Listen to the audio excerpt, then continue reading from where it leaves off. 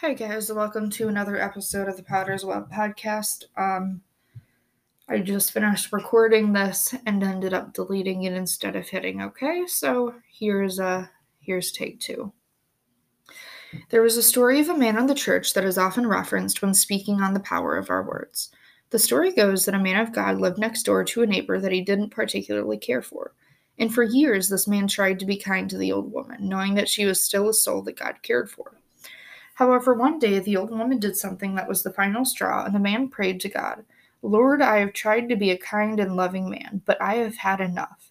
Please just take care of her for me. There is nothing else I can do.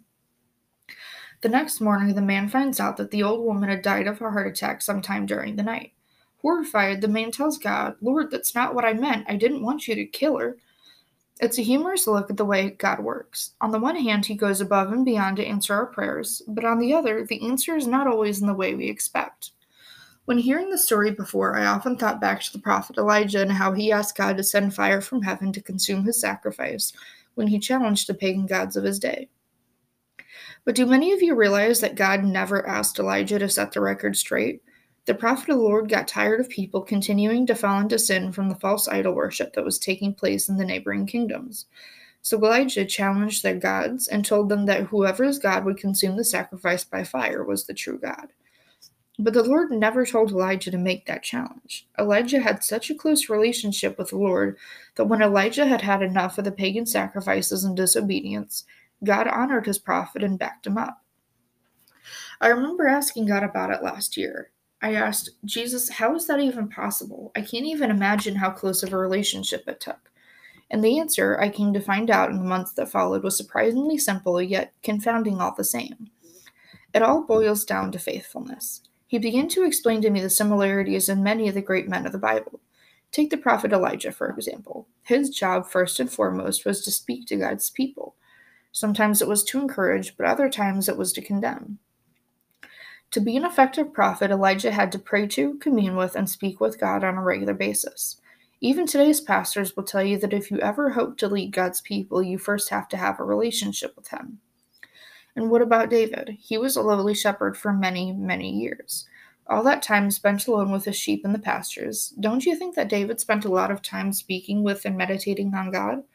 He was still a boy when he was anointed to be the next king of Israel. He was still a boy, yet his relationship with the Lord was unmistakable. David had already spent years in a steadfast walk with God.